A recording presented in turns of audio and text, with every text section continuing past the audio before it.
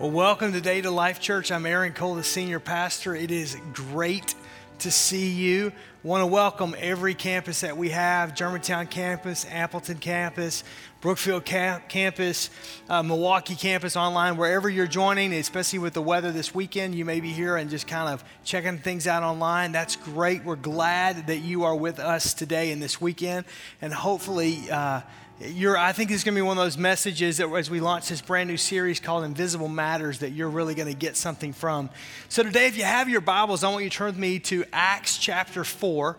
Acts chapter 4. I'm going to get there in just a minute. We're going to kind of walk through the end of Acts chapter 4, the beginning of Acts chapter 5. In this series on Invisible Matters, I want to kind of set a couple of things up. And I want to talk about spiritual disease. And spiritual disease is kind of like heart disease. It's invisible externally. It is very slow, but it's deadly.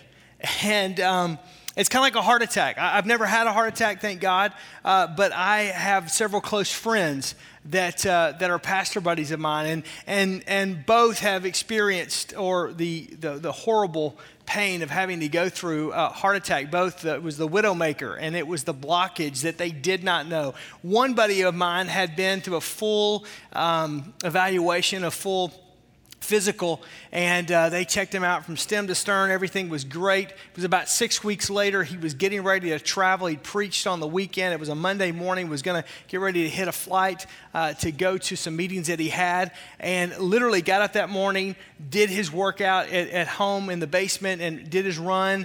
Didn't feel quite right, but no big deal.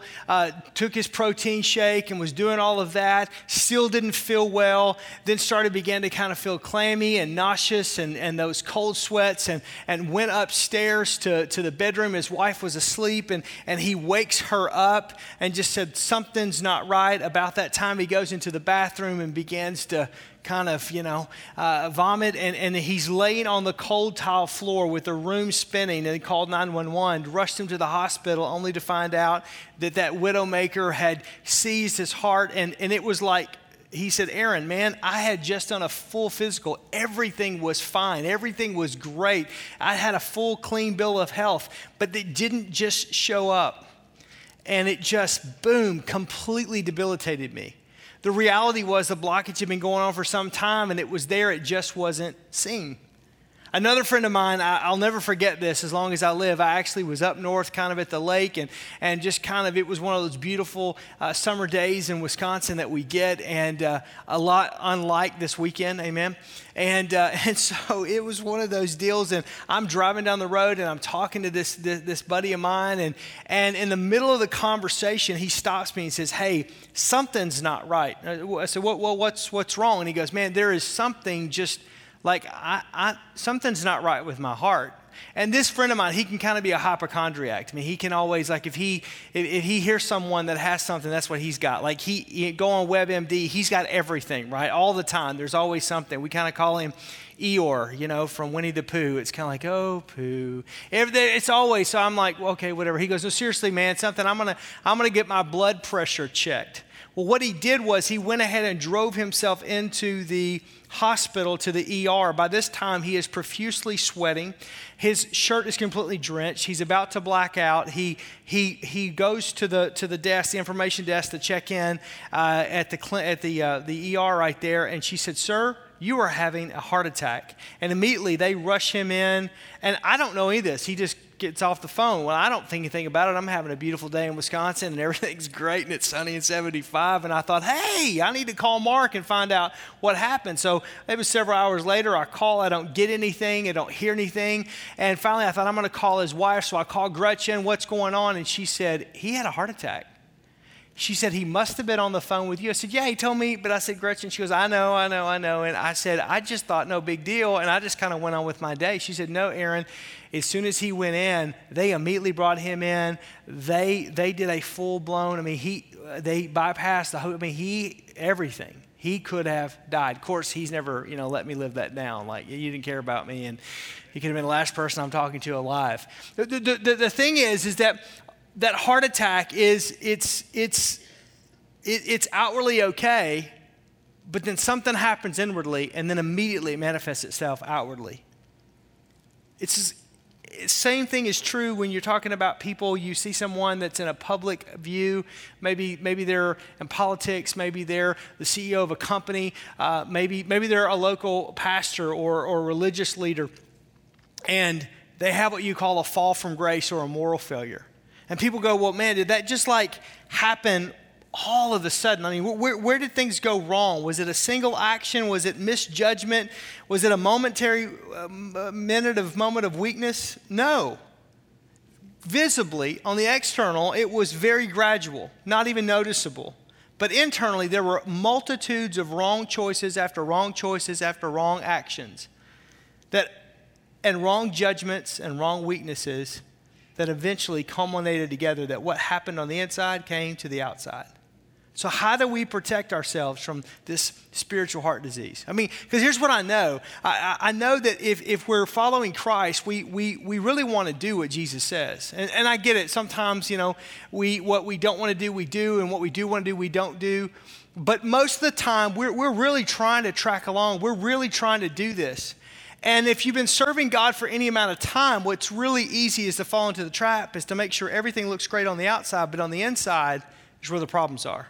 On the inside is where the chaos is. On the inside is where the problems are. And externally, everything's okay, but internally, no way. And so the issue isn't with the external, especially when we're talking about spiritual disease in our life. It's with the invisible. With visible habits, that's how we overcome spiritual heart disease, because the invisible matters. We overcome it with visible habits, which I'm going to talk about today and the next 3 weeks after this. What are some things visibly, actively, practically I can do in my life to make sure that I'm heart healthy when it comes to my spiritual walk with God? What are some things I can do in a practical sense, in a real day working world?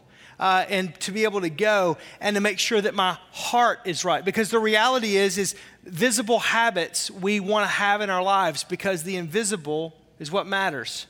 So, Acts chapter 4, I'm going to set this up and I'm going to show you this in Scripture. It's kind of a juxtaposition. It's kind of a comparison contrast that Luke, the author that's writing this chronicling this birth of this New Testament church in the book of Acts. And he begins, first of all, talk at the end of chapter 4 about the generosity. And then he introduces 3 characters which are not fictitious, but they're 3 people, real people, that are actually living, that do similar things visibly, externally. But internally, things are all wrong, and they have 2 completely different outcomes. And it illustrates that the invisible matters. And how do we deal with invisible matters in our life? We deal with them through visible habits. And so Acts chapter 4, verse 32 kind of sets up the church environment. If you don't have a Bible, it's going to be on the screen. But if you do, Acts chapter 4, verse 32 through 37 says this: all the believers were in one heart and mind, and no one claimed that any of their possessions was their own, but they shared everything they had. Verse 33, and with great power the apostles continued to testify to the resurrection of the Lord Jesus, and God's grace was so powerfully at work in all of them, that there were no needy persons among them. From time to time, those who owned land or houses sold them and brought the money from the sales, and they put it at the apostles' feet, and it was distributed to anyone who had need.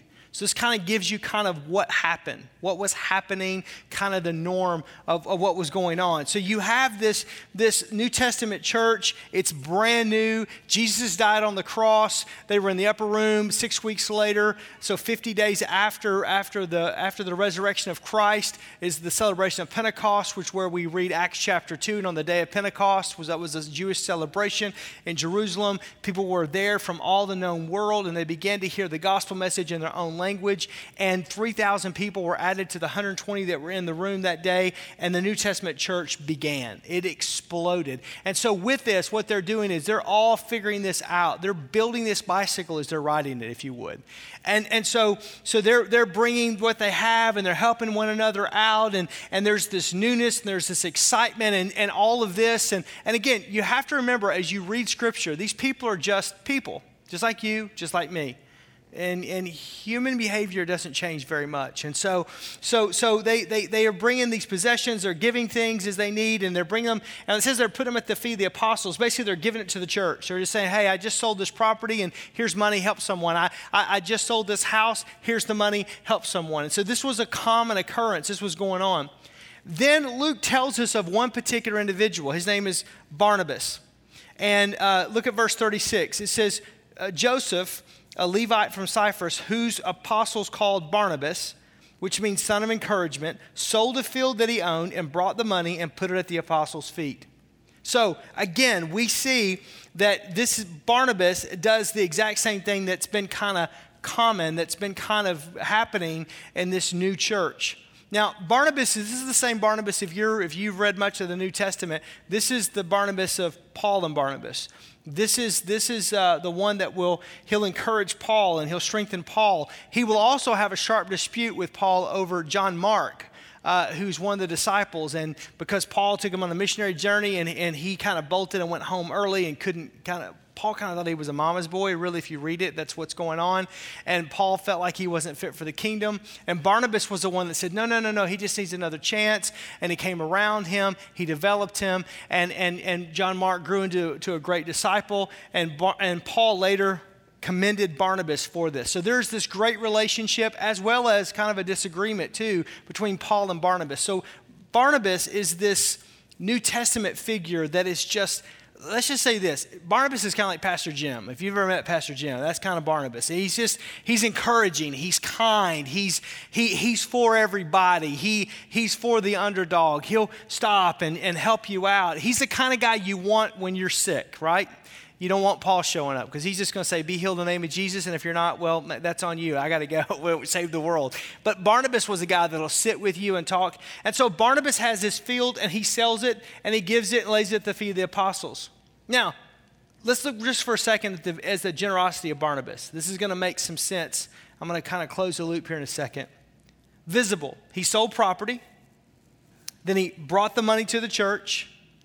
And he gave it all. That's what we know. He sold this piece of property, he brought the money to the church, and he gave it all. What's implied here is the invisible. And that is, and this plays out in Luke's writing in the book of Acts, is he had a healthy heart. What's implied here is the invisible, which is a healthy heart. He had right motives. His name is Joseph. It's not even Barnabas, but Barnabas means son of encouragement. He's such this good guy that they actually don't even call him by his name. He's got a nickname, which you got to be pretty cool to have a nickname, right? I don't care where you are, in any place, any time. You got a nickname by your friends. If it's a good nickname, it's a great thing. It means you're in. He's this encourager. So he's got this healthy heart. Now, we go right to chapter 5, verse 1. And let me just stop here for a second. All chapter and verse breaks in Scripture were not in the original letter. They're not in the original. That's been placed there so that you and I can find things and reference things easily. And so instead of us going, hey, we're going to go to this next story about Ananias and Sapphira. Now, where's that? I don't know. It's page 35 on mine. It's page 706 on my Bible. It's just everybody can kind of find, hey, it's chapter 5, verse 1. So sometimes when we read this, we think, well, that's the end of the chapter, so that's the end of the story, so it's the next day. No, this is a continuation.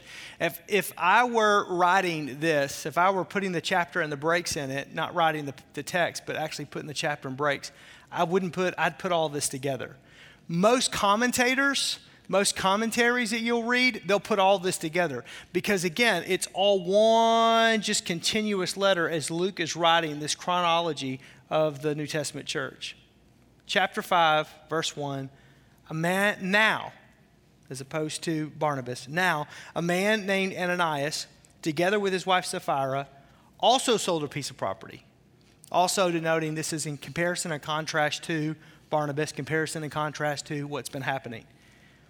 With his wife's full knowledge, he kept back part of the money for himself, but he brought the rest out and put it at the apostles' feet. Then Peter said, Ananias, how is it that Satan has filled your heart so that you've lied to the Holy Spirit and have kept for yourself some of the money that you received for the land? Verse 4, didn't it belong to you before it was sold? And after it was sold, wasn't the money at your disposal? What made you think of doing such a thing? You've not just lied to human beings, but to God.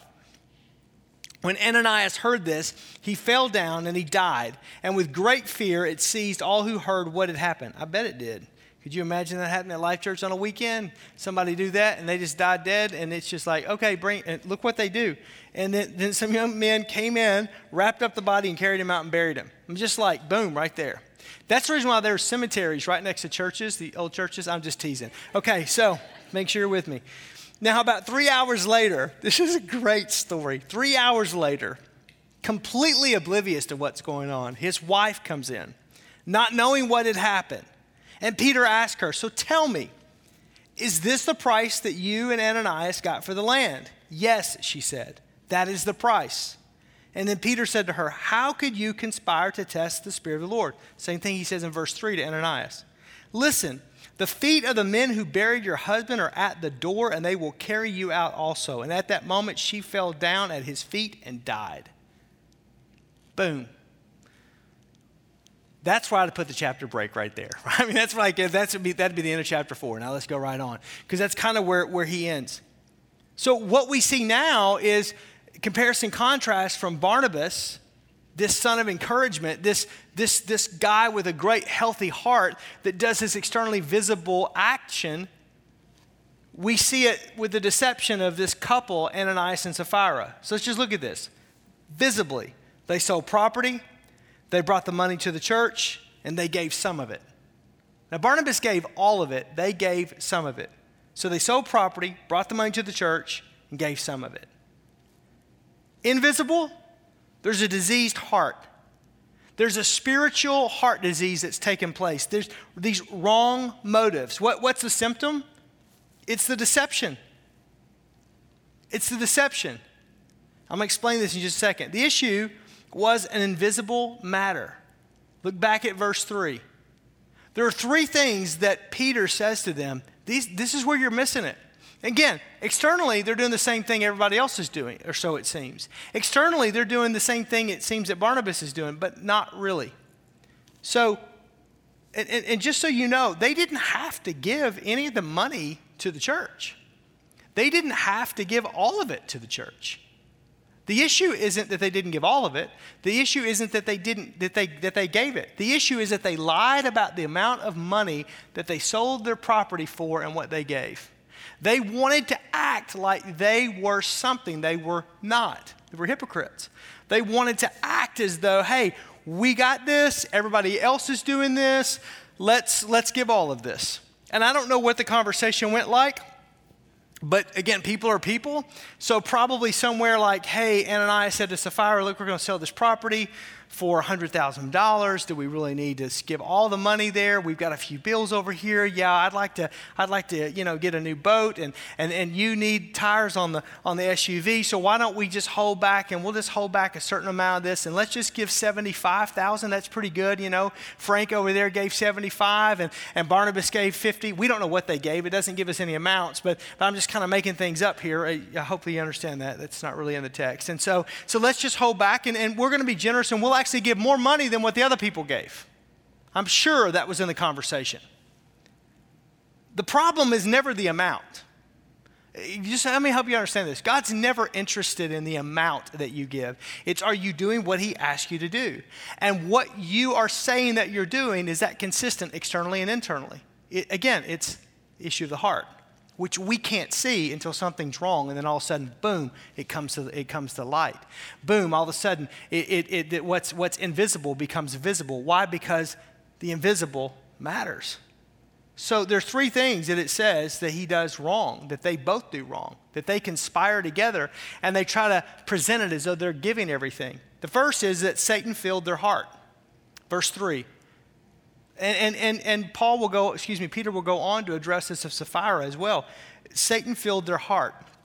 Now, I don't want to get into a lot of the nuances of this, other than just to say, you get to choose who and what fills your heart. The Bible says in Revelation 3, verse 19 and 20, Jesus stands at the door of your heart and he knocks, and if you open the door and you invite him in, he'll come in.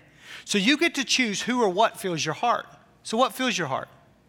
You know what the truth of that matter is that I don't know what fills your heart. You don't know what fills my heart. But there's going to come a day that what's filled my heart will become reality. What's filled my heart, that what's done in secret will be brought to light. That's kind of a scary but a sobering thought. So what's in your heart? See, you get to choose. If you really love Jesus, if you really are pursuing him, or you really are, that comes out. If you're not, that's going to come out as well. Again, it's that spiritual heart disease. It's what's in your heart. And so what they had done is they had allowed deceit and deception, and who knows, we don't know all the backstory behind this. We just know kind of the headlines of it. But what we do know is that Satan had filled their heart. So it is possible to be in church. It is possible to be around other Christians. It is possible to do things that externally, visibly, are very spiritual, when the reality is that your heart's far away from God. And though it looks the same to everybody else and nobody else sees it, God sees it, because what you've done is you've allowed evil into your heart. You've allowed sin into your heart. You've allowed it to take a place in your heart. And eventually that's going to come out. Eventually it's going to cost you. Eventually something's going to die. Right? That's just the truth of it. It's eventually, it only goes that way for so long. You can only keep up the charade so long. It's this thing, the time that somebody gets caught doing whatever they're doing wrong, that's not the first time they did it. I'm firmly convinced of that. I don't have chapter and verse on that, but I see that over and over and over. God is gracious. I mean, you look at the life of Samson. Samson had multiple opportunities, and he kept breaking his vow before God and breaking his vow before God and breaking his vow before God before finally God went, okay, enough. When that line is, I don't know. It may be different for all of us, but the reality is that God gives us grace. But then there comes a time of day of reckoning if our hearts are not right. So Satan filled their heart. The second thing is that they lied to the Holy Spirit. They lied to the Holy Spirit. They concocted this lie. So because when your heart's not right, what do you begin to do? You begin to try to cover it. You begin to try to protect it. You begin to try to lie about it. It's okay. Everything's fine. This is good. This is okay. And when you're talking about issues between you and the Lord, you're not talking about, hey, is the pastor okay with it, or the priest okay with it, or somebody else you know in church. The question is are you right with Jesus, man? Are you right with the Holy Spirit? I mean, are things right? It doesn't matter what anybody else thinks. It's, are you right with the Lord? And what happens is we begin to try to mask over, and we'll begin to lie to ourselves first in our own sin. When our hearts are beginning to be filled with Satan, begin to be filled with evil, we allow that stuff, deception, to come in, and then we begin to rationalize our behavior and rationalize our choices, and this is okay, and this is okay, and this is okay, and we begin to lie. This is a typical pattern. The book of James talks about this, that we began to lie and make excuses and kind of masked over this. It's a choice. Both of these heart issues are choice issues. These aren't just something that happened. These are intentional, distinctive choices. And then they kept the money for themselves. That's the action. They kept the money for themselves. Choice. We're going to act in front like we're giving this great amount to the church. Way to go. That's awesome, Aaron. You're great. You're spiritual. You're doing all this. And the reality is we're going to act like we're giving all, but we're really only giving some. And when we ask if we're giving all, we nod our heads and say yes, but the truth is we're lying. Now I want you to notice, death doesn't happen when their heart's filled with Satan. Death doesn't happen when they lie to the Holy Spirit. Death ultimately happens when they go from filling their heart and lying to the Holy Spirit, but when they cross that line and they begin to keep the money, that's when it's done. When the action finally, when what's inside actually becomes visible on the outside. See, we don't know their heart up until this point in time. That they've allowed evil and sin, and I mean intentionally. I'm not talking about like you did something wrong or you said a bad word, or I'm talking about like there's willful intent. Willful intent. I know the right way, and it's over here, and I'm going to take this door over here. I know God tells me to do this and not to do this, but I'm going to go do what I'm going to go do. I know I'm not supposed to, but this is what I'm going to go do. And so this willful intent, and so death doesn't happen at that point in time. God is gracious. And then they plan this thing and they lie to the Holy Spirit, and it doesn't, and you could say, well, theologically or theoretically, if at some point they would have stopped and said, oh God, forgive us. Yes, God's gracious. But the problem is they don't, because by that time the momentum of the heart disease has progressed so far that then what's internal becomes external. So how do you protect yourself from spiritual heart disease? With visible habits. Visible habits. Things that you do in your life. We're going to talk about next weekend. We're going to talk about a personal devotional life.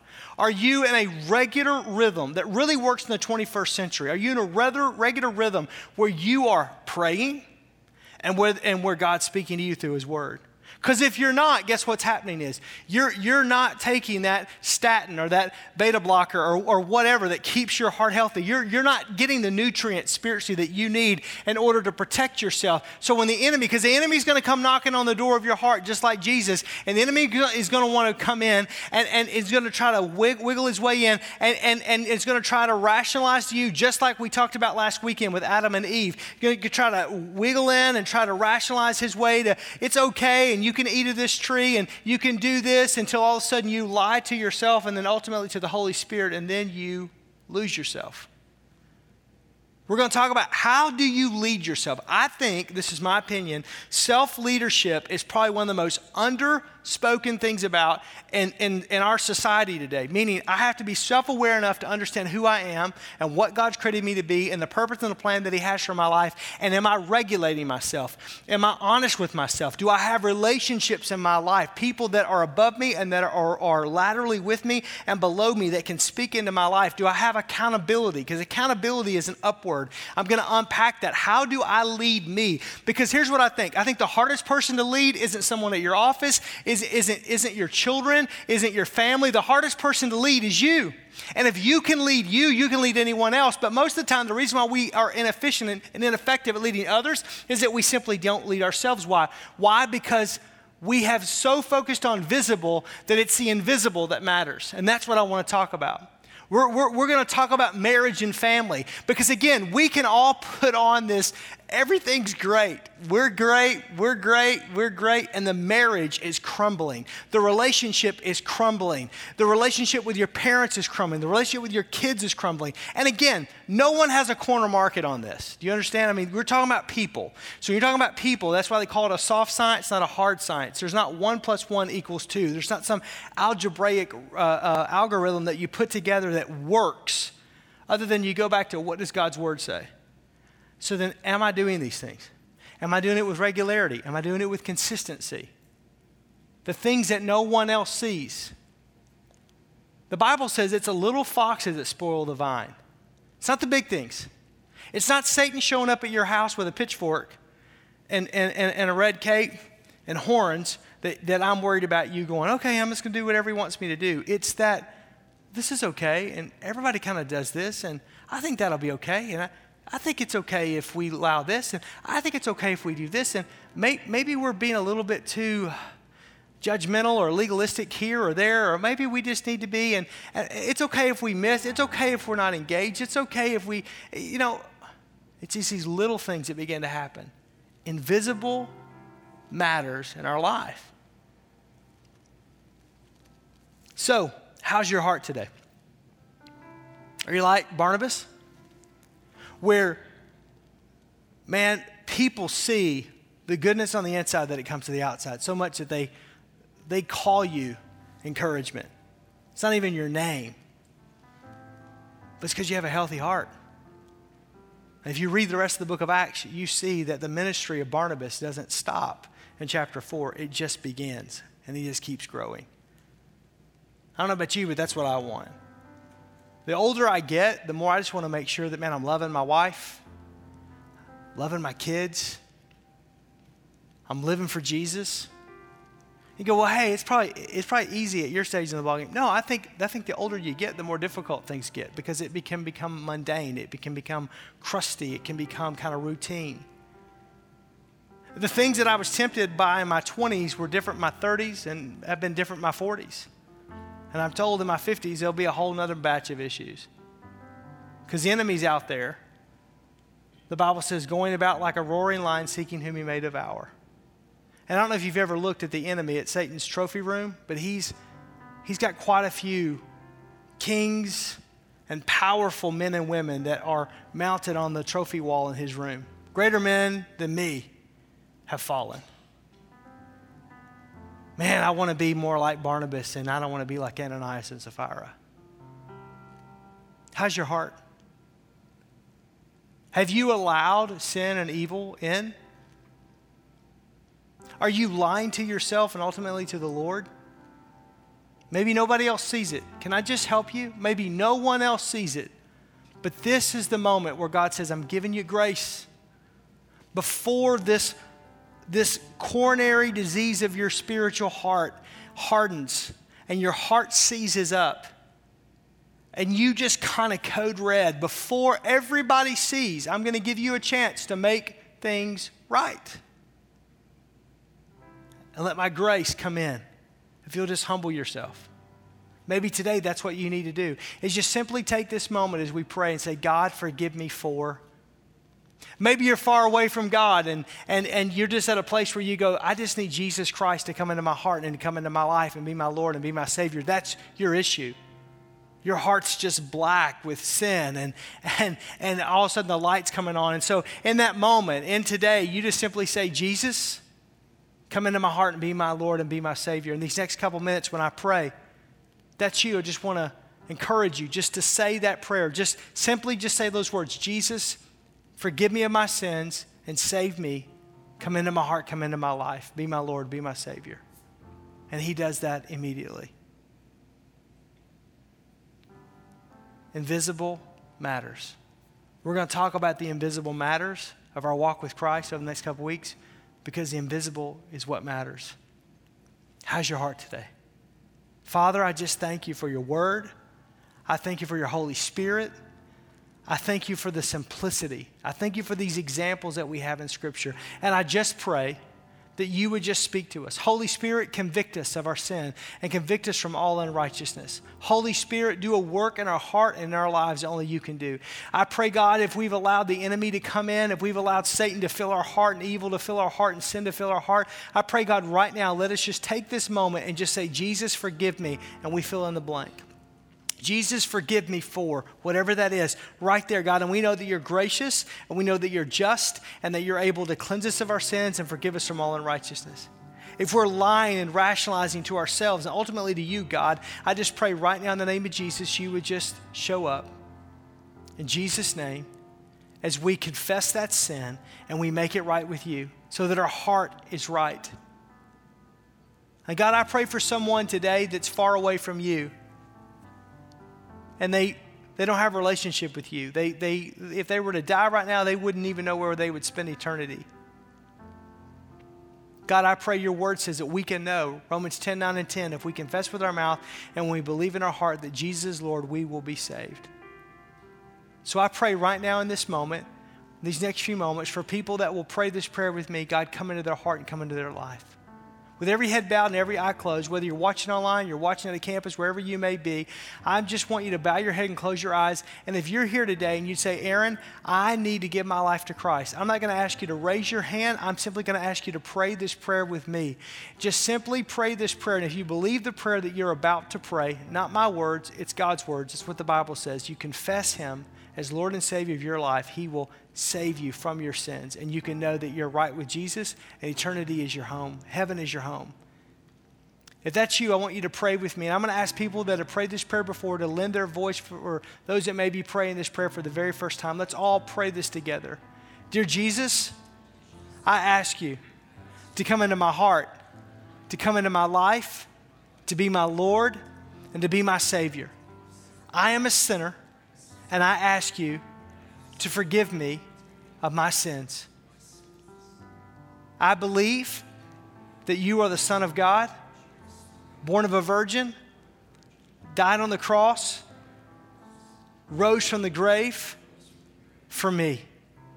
And I ask you, Jesus, to be my Lord and Savior today and forever. In Jesus' name, amen. Father, I just thank you for people that prayed that prayer for the very first time, that the joy of the Lord would be their strength, and God, that you would just fill them with the peace that passes understanding. And help us, Lord, as we walk this journey out, that our hearts would be healthy before you. In Jesus' name, amen. Amen. Can we give God praise for people that made decisions to follow Christ today?